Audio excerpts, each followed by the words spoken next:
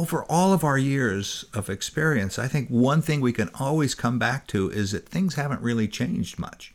You have the same kind of shenanigans people got up to, or they get up to now, they were getting up to 300 years ago, or 500 years ago, or 5,000 years ago, most likely. We don't have the record, but it's you. And there's some books I read. There was a guy named Carlo de March who wrote this thing of how to make violins. He was carping the whole way through about kids today, how they don't know and they don't respect. That's like the first guy I worked for. I kept reading this thing. This is so familiar to me. Oh, yeah, it's that guy.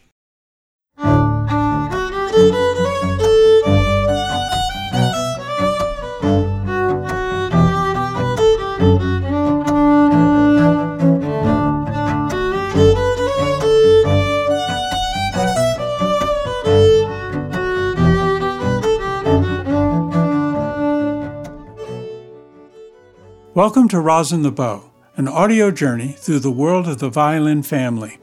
Hi, I'm Joe McHugh, and in part 2 of my interview with husband and wife luthiers Joe Grubaugh and Sigrun Seifert that took place inside their shop in Petaluma, California, I asked them to talk about a subject that has both fascinated and perplexed violin makers and music historians for generations. It concerns the last step in the process of making a violin or a cello, and it can make all the difference in not only how the instrument looks, but more importantly, in how it sounds. The subject I'm referring to, of course, is the varnish. In regards to varnish, violin makers have a history to want to find the old varnish. It's a big secret, Everybody cooks varnish. And nowadays, we can study more about varnishes with modern technology. But when I went to the Smithsonian for my stint there, we were asked at the American Federation to send them varnish samples ahead of time for them to analyze, so they could see how good the analyzing was, how the identification of varnishes. Because with old masters, they cannot talk back and say, no, you're wrong, They only can study so long because solvents disappear, some of them. And resins oxidize in different directions. So we were varnishing a cello that we made, a copy. And we had varnish samples out on the deck, out front in the sun, because our varnish polymerizes. It dries with sunlight. These are varnish samples on scraps of maple. Of maple, So they were lovely, and the wind came and one sample flew down our deck into the berries below where a creek is going. So there is humidity and the weather and everything else. So it didn't freeze because frost damage on varnish is different. But there was a season that the varnish was down in the berries. So when I cleared out the berries for the creek, I had the sample. Well, we had... And so there were two identical samples. One went into the berries, the other came back in here. And was in a drawer. So we then sent both samples to the Smithsonian and had them analyze it. And it came back as two different. One very old sample and one new. And they were stunned when I said that they were from the identical pot. And same day, same time? Same time. Not only that, what was really interesting was that the wood itself that was exposed had a kind of grayishness, a mold to it, which old instruments have too, because in old Europe, they were, if you're in Cremona, it's moist there, There are molds all over the place. When I remember cleaning out a cello from London, it was full of soot black inside. With coal soot and it was candle incredible. soot. Just just the amount of soot that came out. We collected it. Weishaupt said, collect this, put it in, because we will use it later to dust up instruments that we restored inside, so to make it look not as new, the wood. So return the dirt, or, but... Not to fool anybody. No. But, like my tone ball collection over there on the wall. No, it's just... That's sidetracking. It's collected from Francis Instruments, these dust bunnies that are inside instruments, and we collect those because somebody once wanted to have their little tone ball back because he was missing it. So I put them. So anyway, we sent these samples, and when I got there, they were just stunned, because truly the oxidation process and the weathering just made it age so fast. And my colleagues over there said, "Can we send our fiddles to you to hang in your creek, for you?" It was just a big joke. But they were really surprised to learn about the changes it had being exposed. And it was, and then Mel Wachowiak, the curator there, who just passed away last year, he came out and said, you guys, you do stuff that they did in those times. And he wanted to see how we cooked our varnish.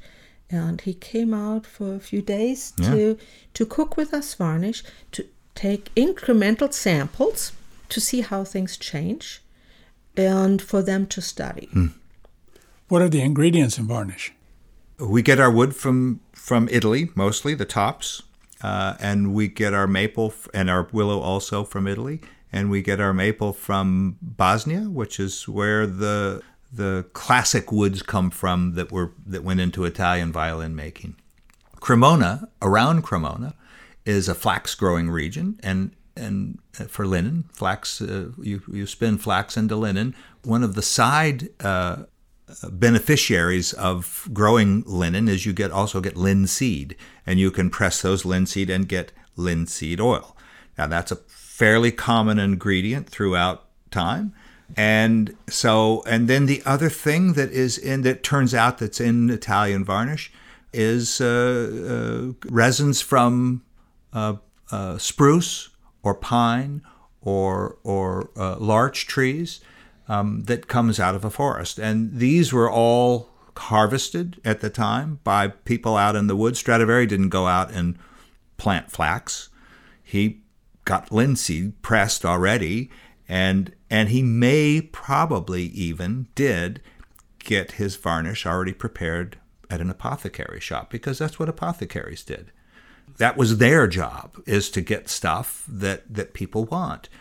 Italian varnish was on everything. It was on church pews. It was the same stuff. It was so known that they didn't want to write it down, and it wasn't, because it was such a common thing. It wasn't that it was a secret. It's that for the 200 years from 1515 to 1715, when Italian violin making was at its peak, it changed a little bit, a lot because of the apothecaries, because they might get something that was called one thing one day, and the next day they get a product that's called that same thing that is different. You lose that train coming in of what ingredients are, but they kept making and refining their varnish. And then at some point in time in the 1740s and 50s, people started seeing, especially the French, started seeing these furniture brought back from China that was really glossy. Italian violin is not glossy. It is really beautiful, but in a very, very organic way. And these things this furniture from China that would come in got so glossy. And then alchemists started thinking, well, we need to make a better varnish.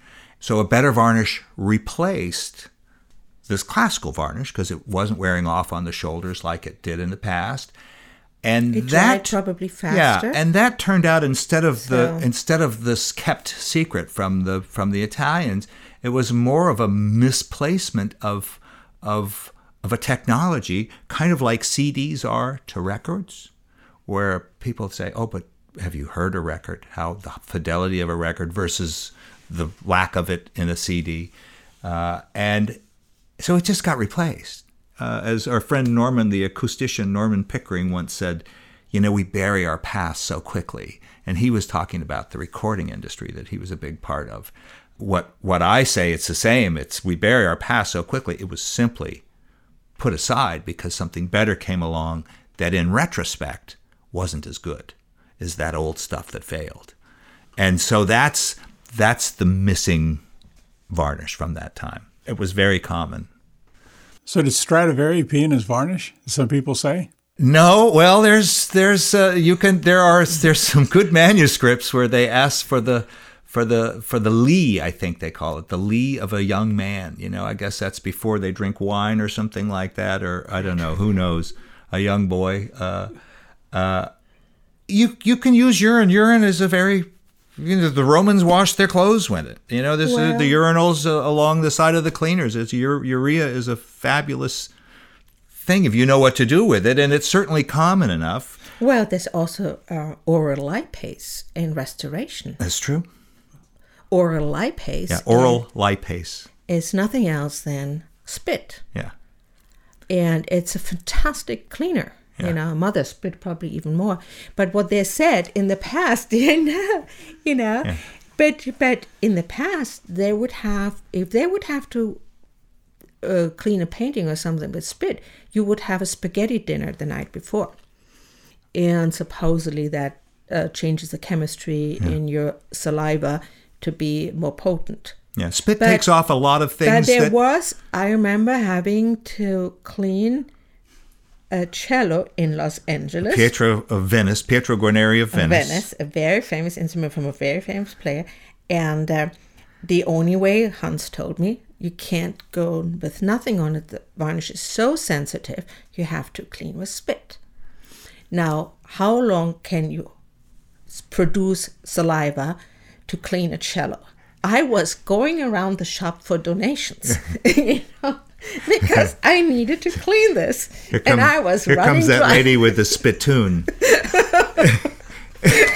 And so, but and so artists do that on very delicate things. We do too, if it's delicate. Yes. Actually, it takes off things that. But Severin called it oral lipase because you can buy it. That's what the Smithsonian you can buy it. It's probably an animal product, but oral lipase is a real. It's real stuff that you can buy as an ingredient to clean with. So. Getting back to violin varnish, are there many books on the subject? If you look at Dorner, Max Dorner. Yeah, but there's some good books on there's some treatises that have been translated and a century and a half ago that are now Dover books. There's a couple of volumes of Merrifield, I think that's her name, Merriweather. What's it? Merrifield, I think that's right. Yeah. And one by Eastman that are just hundreds and hundreds of recipes from something that was found in Padua, some manuscript from Padua where the guy.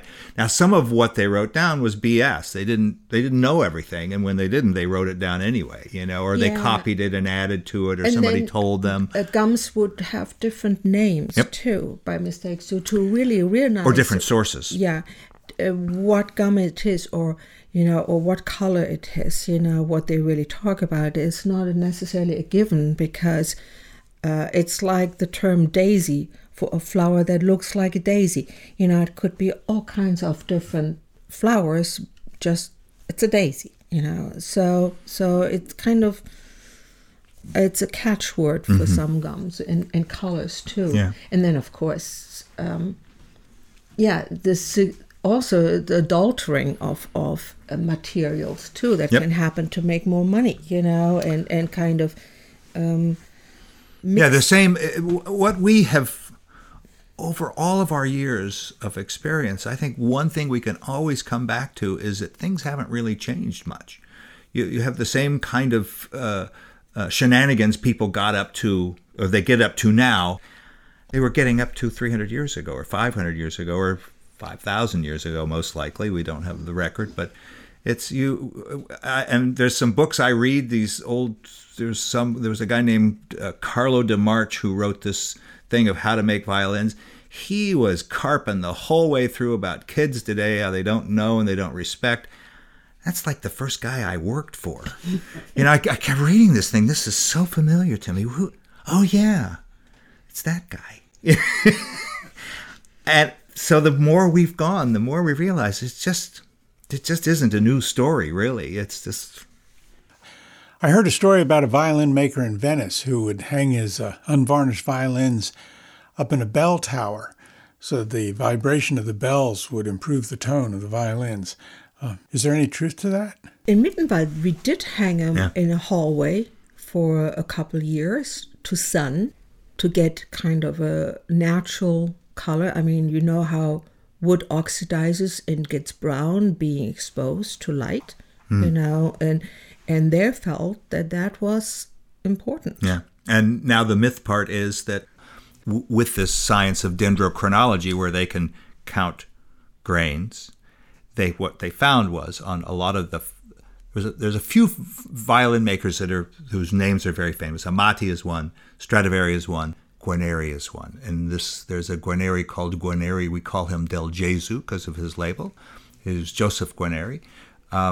They started counting the tree rings and comparing it with the date, and realized that the wood was just a year old. The last year and it was and this was in 1995 that some of this stuff started coming. It was a revelation to all of us that these Italians weren't making products that were mystical. They were just making violins. Nothing magical. There were no cone hats with stars and moons on them. There were people making a living, making and selling violins, and they would get them done. We were reasonably certain that Del Gesù did 2 a month. He had sometimes on his labels, he had a couple of marks. We know how long he lived. We know how many violins are left. We've predicted how many violins he could have made. He also most likely worked with his wife, Caterina Rota, and which was also a nice new thing that we learned about in the 90s, that they started finding some old documents, and there'd always been rumors of this other woman, a woman violin maker. And so, but Del Gesù was just making instruments to sell. And he was really feeling happy if he got to sell them, because times were good and then they were bad and then they were good. The Austrians during Strad and Del Gesù's time in Cremona, I think it started off under Spanish succession, and then it became Austrian, and then it was French for a while, and then it was Austrian again, or vice versa. During a lifespan, people invading your town, having soldiers quartered there, and they were just making a living. There was nothing magical about anything they did, I don't think.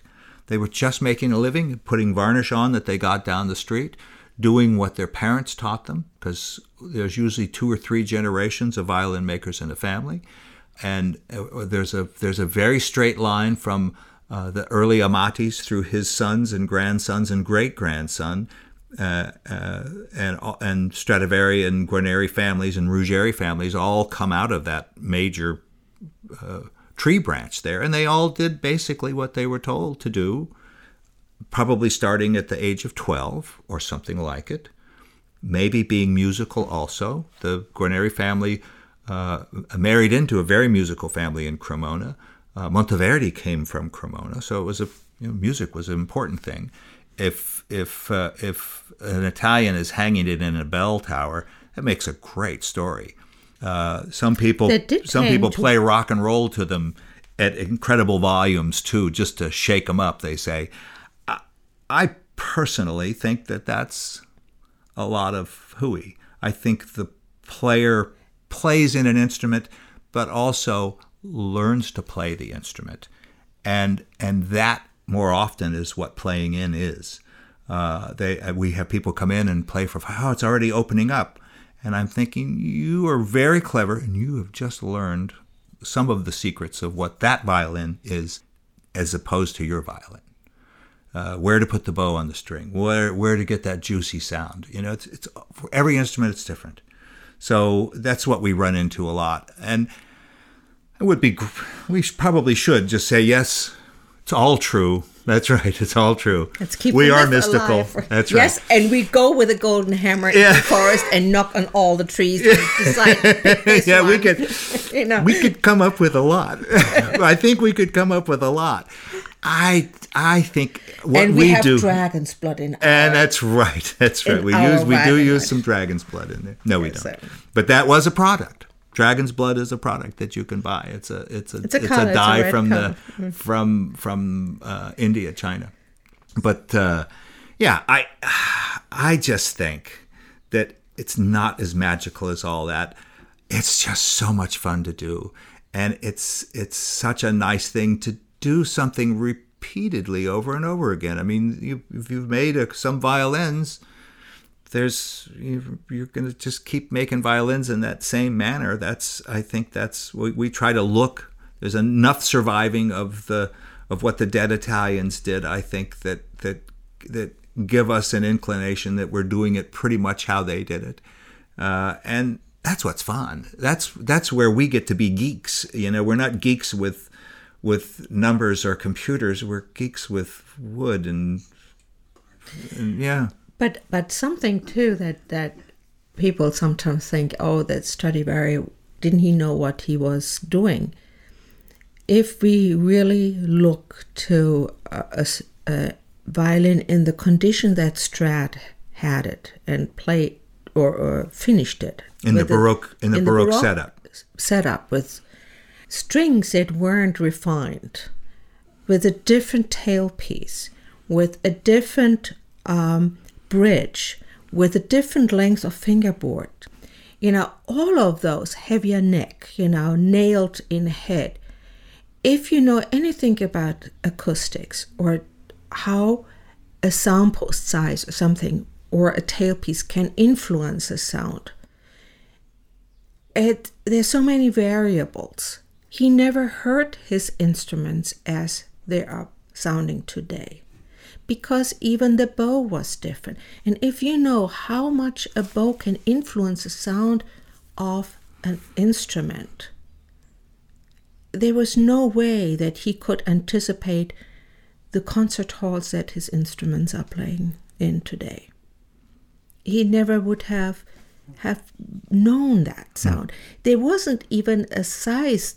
Most instruments were played in a very intimate setting, and people would have, and they were considered already noisy instruments, So the English didn't like them. Yeah, so right there, what we attribute sometimes in regards to sound to Stradivari isn't there. There's been so much work on. It has changed so much, and the changes we do today too on them, the demands that are put on instruments. Sometimes it's hard on them. It's very modern hard. bar, modern neck, modern fingerboard, modern strings, modern. There's so many things that a new that a Stradivari instrument today has that, like Sigrid says, that they didn't have at the time. They couldn't anticipate it. Even. And if a Stradivari is worth $5 million, it had better sound good. And if it doesn't, it's going to go back and get worked on until it does to somebody so that they can afford it. And whereas not every violin gets that amount of attention. So those great old instruments are sounding good because some great people along the way have either kept them nice or respected them, but have worked on them also to get them to sound good. There was also recently an experience we had with Matt Heimowitz coming here to play, and we went to his concert, and it was his cello is Baroque setup, and he was playing with a pianist with Beethoven sonatas, accompanied by a piano of the period of 1830, 1840. Beethoven's time. Yeah. What a difference that was. What a balance between the instrument, the cello, and the piano. The piano wasn't drowning out the cello, Yeah. the string Now- instrument. Yeah, It now the was- piano plays against the... It was a harmony in strengths. And so, whereas so often you hear a concert, one of those huge Steinways, with the lid up, and a string quartet next to them. And what you hear is piano. Even when they close the lid, it's still powerful. They weren't made as companions as they're being played today, So right there, our ideas of what an instrument should sound has changed too, quite a lot over time. But we also understand the covetousness of old violins, as maybe they're not as magical as people would think. Like Sigrun says, sometimes a concert will be given and people will be told they're listening to a Strad, and then at the end of the concert it's announced that no, they were playing on a new instrument. And everybody, it's amazing what you hear of, oh, I knew it, or I suspected something. Most people don't have a clue. If they're told they're listening to a Strad, it is absolutely magical. But I understand that. I like old stuff. I think both of us really revere somebody doing something a long time ago that we get to have, and I think it's the same with players sometimes. A lot of players, old violins can be very fussy. New violins less so. There's less problems with them. The gluing's not coming undone. There's no cracks in them, and so they're not having to fight weather and etc. with their instruments. Some instruments are true prima donnas. Yeah, there are. You could, like in LA when the Santa Ana wind was blowing, we knew exactly that Peter Ryder would be coming in with his cello because it would be buzzing, and there was so much worm and everything else in it. So, and some of them are so sensitive to moisture changes too, that they need constantly something they choke up, or oh, this instrument doesn't like moist weather, or this doesn't like dry, so yeah, even there they're prima donnas, and you have to, it's quite a challenge, So you have to deal with these finicky old instruments. What about customers, finicky customers? A friend of mine owns a violin shop, and he says he has to deal with these eccentric people. Sometimes they're difficult. And he once said that he thought maybe he should have gone to school to become a psychologist. He would have made a lot more money. That's true. It was an early major of mine, too. There was an incident with a Baroque player in Los Angeles. And this man came at Weisshaus. The first time I met him, he looked literally like Einstein. And he had studied in Germany in the 30s, and he spoke impeccable German with a very young voice. And he came in to have a Baroque bridge cut for his Steiner instrument.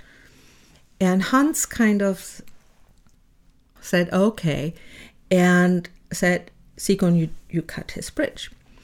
And I cut a bridge at the time for $100 a shot. But I cut it out of a blank. It wasn't something pre-cut. And to his exact specifications. And I turned it in. I tried to please that man so much because I thought he spoke a very fluent German with me, and I figured, okay, he's not cuckoo, So he would come back after a week, and this bridge I cut for him was just a fragment. It was a lace of a bridge. Just gnawed. It looked like somebody had been gnawing on it. And we could not understand. I cleaned his instrument, and I had to. Don't go too deep into that. So it was it was really interesting, and I cut another one, and then Weisshaus decided, no, we can't waste our time on that. So when Joe and I quit Weisshaus, we had a layover time staying in LA, and we had to burn something. So I said, well, I cut bridges all the time. I can't contact him. So he would come to our workshop, And our eyes were opened because he was so in his world. He probably had OCD. It was sad. He was a really renowned person in his field at the time, but he was fixated with the sound and the bridge.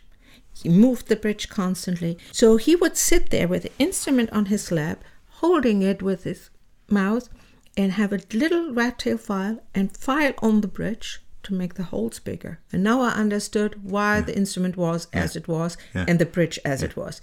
Then he would put it under his chin, play a chord, and said, that's it. And then it clicked in his head again, and he was back to filing. And I was nothing but a therapist for him. Well, we called his wife and asked if this was all right. Maybe we shouldn't be doing this. And she thanked us. We were the only people that ever called her about it. If we would not do it, that would be good. And we stopped doing it. It was actually kind of a sad thing. But what it was we were just therapy for him at that time. But mostly, the customers that we've gotten that have our instruments are not like that. They buy them because they've fallen in love with them. And the only thing we can do is to keep them in love with them by keeping them sounding good. And, if somebody comes in wanting a repair and they start complaining about the last guy that had it and what they did bad, and then the guy before that had ruined it even more, that's to me, all my bells go off of, can we get this person out and into their car as friendly as possible and make sure we're waving goodbye as they leave, because we don't want to be that next person. We do not want to be that next person. So mostly, I think we have very few, actually, of that sort that Sigrun just described. Most people are sincere musicians. They don't necessarily blame the instrument if they're having a bad day. Some people do, but most people are just professionals. They just want to play music. I think that's and some professional, I must say, in history, they are so big that sometimes they don't recognize that they're also, just because they're so good doesn't mean that they, how can I say it nicely? Tear up a violin. Yes. Use it very harsh. We've seen some. They're more important than the violin. Yeah. And because... Even though he's the 8th or 9th or 10th generation that's played it. Yeah. Or 15th, for that matter. And we've seen a few things like that, where a violin's, like Sigrun says, you don't want to see you don't mind seeing a little scar on something, but a big scar on somebody's face is really hard to see. And some people put the equivalent of that big scar on a face just by abuse. On the violin. On a violin, on a nice old violin to boot. Although Paganini famously played his, he was Jimi Hendrix. Paganini was Jimi Hendrix of 1830, 40, 50, and he got this Del Gesù, and he made his living on it, and it was a famous instrument, and it got put away as soon as he was finished using it. He gave it to the city of Genoa. It got put away. Rode hard and put away wet. And he tore it up. But it was Paganini tearing it up, just like Jimi Hendrix tore up his Strat, and we love it. And for the longest time, for that reason, instruments had, when people faked instrument, made a really big dark center around the bridges, because there was so much rosin buildup that made it kind of dark. And fiddlers still do that. They like that. They like that big white thing of powder on the face of their instrument because it looks like they've been playing. Eventually, that white turns to black. It oxidizes. It becomes one with the varnish. It and melts. It doesn't come off. Yeah. And it's like, okay, but you could wipe it off. But I think, again, it depends on what they're playing. If they're playing a Strad and doing that, then... Oh, then I... At a certain point in time, you don't want that kind of wear to happen.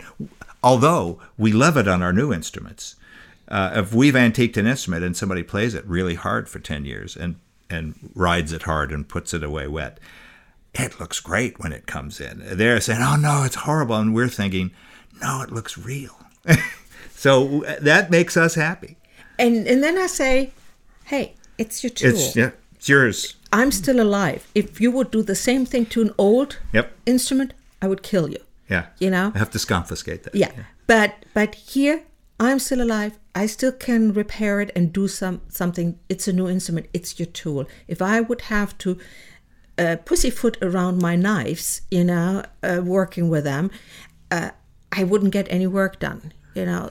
But maybe that's not a good comparison. But still, it's a tool. For a musician, it should be a tool. And that's why a modern instrument, I would say, go and play it. Yeah. Don't worry about it. Talk now, if you will, about the prices of these old violins, because now you have investors, not musicians, buying them.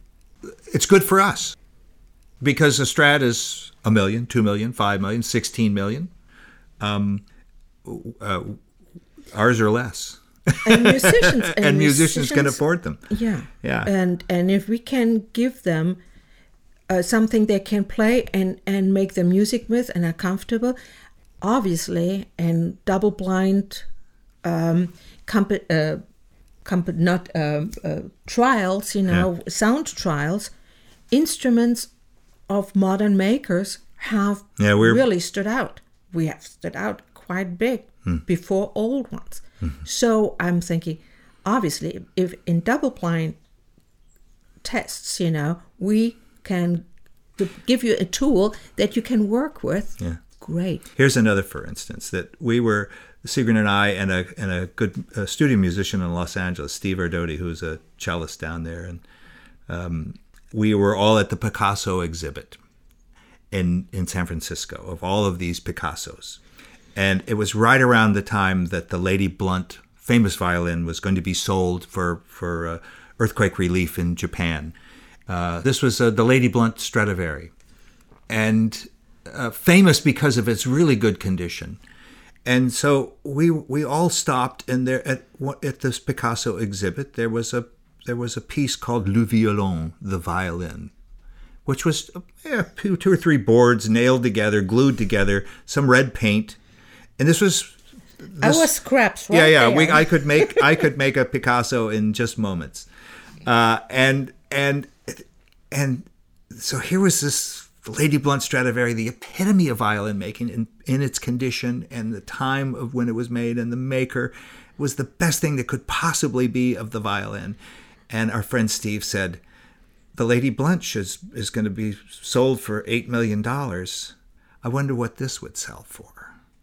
And here it is. This Picasso is going to be worth more, just as this couple of scraps that Picasso threw together, kind of mocking the violin in a sense.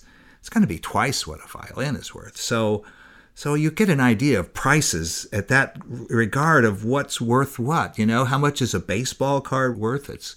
It's cardboard. It's destroying itself as we talk. Why is that worth something? I think violins have done the same thing. There are people that get together and buy violins, but it's been better for us that people can afford us and they can't afford those things. I have found that most things in a violin making shop have a story. In the case of Joe and Sigrun, even the chairs we used for the interview had a tale to tell. These chairs came from a quartet called the Angelus Quartet, and they were recording all Haydn quartets close by in a church in Tiburon for the Haydn Society, and they got a Grammy for the recordings. And so they needed chairs that wouldn't squeak while they were at this church, you know, to sit on and they did this over 5 or 6 years. Yes. Their mission was to play the piece 2 or 3 times before they recorded it. So that would be a mission. They would give concerts, and then they would come and record it. And so we record for a week, 2 days, 1 day off, and then 2 days. And so these were the chairs that when the recording was finished, they said, "Well, can you keep these chairs for us?" And we just store them. And we said, well, sure. And so we kind of kept them for a while. And then they came back and we said, well, what are you going to do with these chairs? And they said, they don't know. And they were all here, and we had the chairs signed. That by then they had won their Grammy. And we had them sign these chairs. So these are our Grammy-winning chairs. So they're these were signed actually in the recording. And they were perfectly quiet. And they were exactly. Perfectly quiet. Actually, our kids and us were, one time we took our children there to experience what a recording is. And we Beautiful. sat in the pews very quietly, like church mice, and just heard them work, and had the team, very famous team, Mark. Recording team. Yeah, it was a really famous recording team, just two out there. And it was amazing. What an experience. Were they playing instruments you had made or worked on? Steve was playing our cello, I think. And also the Ghibertini. Yeah, the other violins were more or less famous violins. There was Kathy Lansky's J.B. Guadagnini, and Dembo. Yeah, they had a couple of different second violinists. So not only did the instruments change, the violinists changed sometimes during that recording. But there was three principal players there, and they were playing on what they were comfortable with too. And sometimes old instruments are very comfortable. They are just, again, that's back to that. Why does a player want an old instrument? That there is a comfort and there is an immediacy to the sound when you're playing it that a new violin has to develop. It's not so much this. Ours are fast speakers. Ours are. A $5 million instrument does sound better. Just does. Sorry. Double blind. To the player. To the player. To their psychology, we're going to call it. Here's a brief interlude of music performed by cellist Mark Summer. He is playing a cello that was made by Joe and Sigrid, which he named Daphne. The solo piece is titled Pattern Language and is from the Turtle Island Quartet music CD, Confetti Man.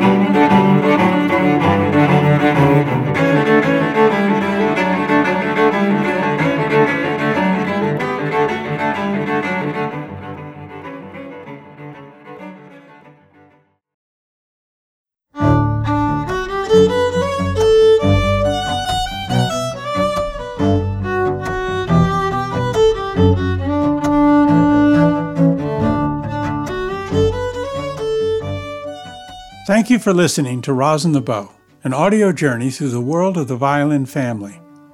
Rosin the Bow is produced by Joe and Paula McHugh in the studios of the Raven Radio Theater with additional help from our daughter, Emily McHugh. Our theme music was arranged and performed by the string quartet, The Fretless. For information about this podcast and to listen to additional podcasts, please visit our website, rosinthebow.org. Our journey through the world of the violin family has enriched our understanding of these instruments in so many ways. I hope it has done the same for you, and that you will listen to future podcasts and will tell your friends.